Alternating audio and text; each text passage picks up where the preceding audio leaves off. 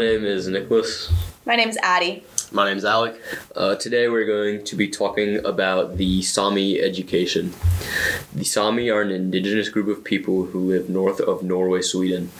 The Sami don't live their lives or go about things the way that most people do. The Sami have their own sets of rules and principles that they follow, which also means they don't exactly follow the government of the country that they live in exactly. As the social and political environments of the Sami's lives have changed over time, so have their educational opportunities. Early on in some Sami cultures, school did not exist because they were not needed. The children would learn what they need by doing daily living activities with their parents. The children did most of their learning at home with their mother while the father was away. Once the sons were old enough, they were urged to go with their father, but the daughters would stay at home with their mother.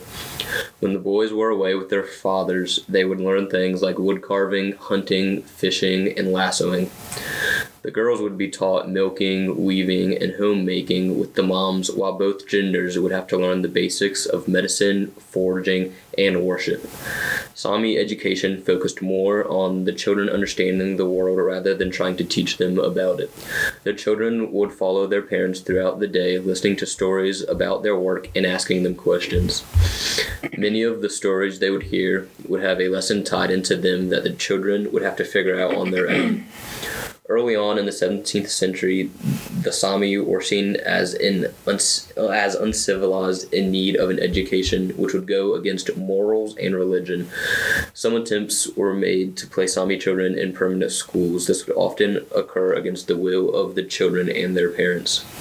So in the 19th century, there were many schools that were made to kind of nationalize Sami children. These were called residential schools. Sami children were taken from their families, taken from their homes, and placed in these schools to basically forget about their religion, learn the things that weren't typically part of their culture. This process is called assimilation. It is defined as the process of taking in and fully understanding information of ideas. By the Christian church, this was a very important process for the Sami children to have. So they were stripped of their culture and basically made to feel ashamed of their own people and their own ways. Many of the children in these schools were punished if they spoke their native language. A lot of the children were physically, mentally, and some, unfortunately, were sexually abused. And this was very common in these places, unfortunately.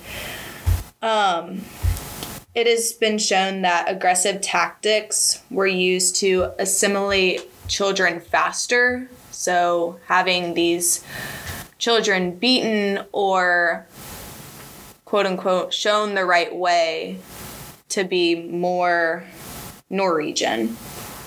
So the people in these schools were basically forcing these children to learn faster, learn their language, learn their culture, their ways of living faster by abusing them.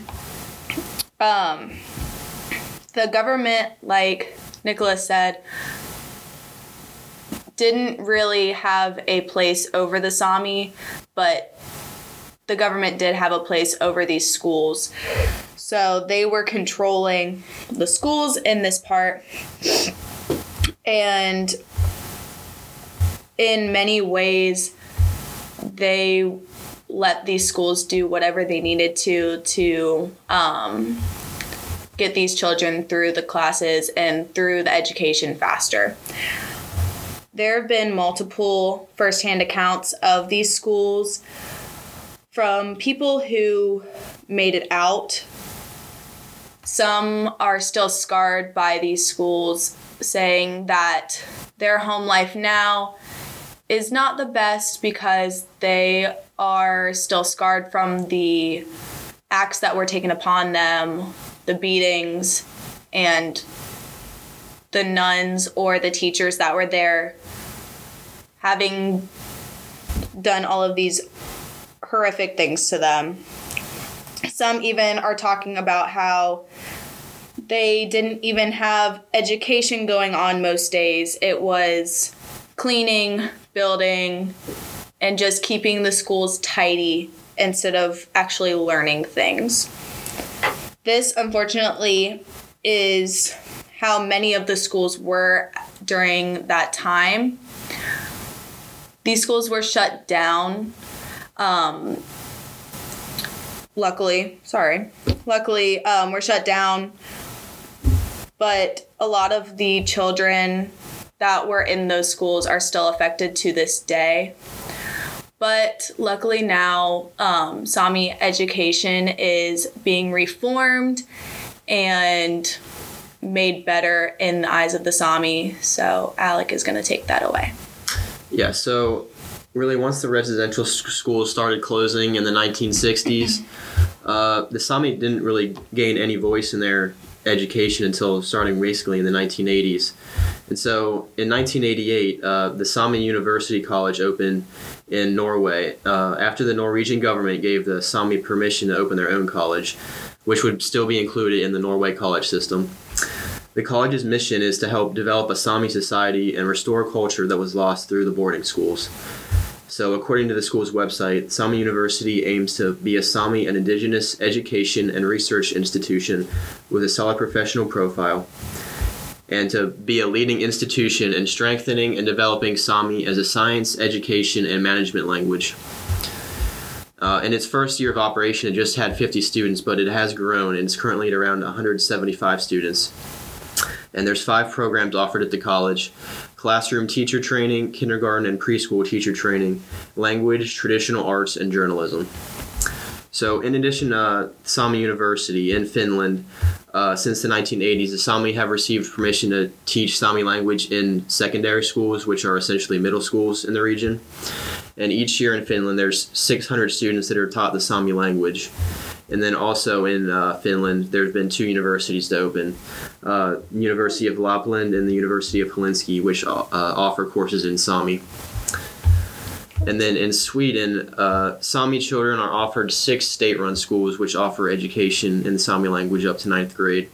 But unfortunately, in spite of these schools offered by governments, less than 10% of all Sami children attend Sami schools, as many of their parents feel their children will be at a disadvantage if they attend the Sami schools rather than the normal schools.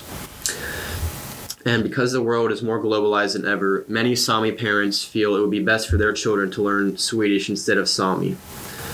And a lot of this can be tied back to the forced assimilation of the past and many Sami just losing their culture. So a study at the Umeå University found that in Sweden, only around 45% of the Sami actually have a grasp of the Sami language, while 55% don't speak it at all. And luckily, the production of specialized literature, fiction, television programming, and radio programming in Sami language has increased in the last few decades, and hopefully this increase will be the momentum the Sami need in order to increase fluency in their language, because it would really be a shame for the rich culture of their history to die out.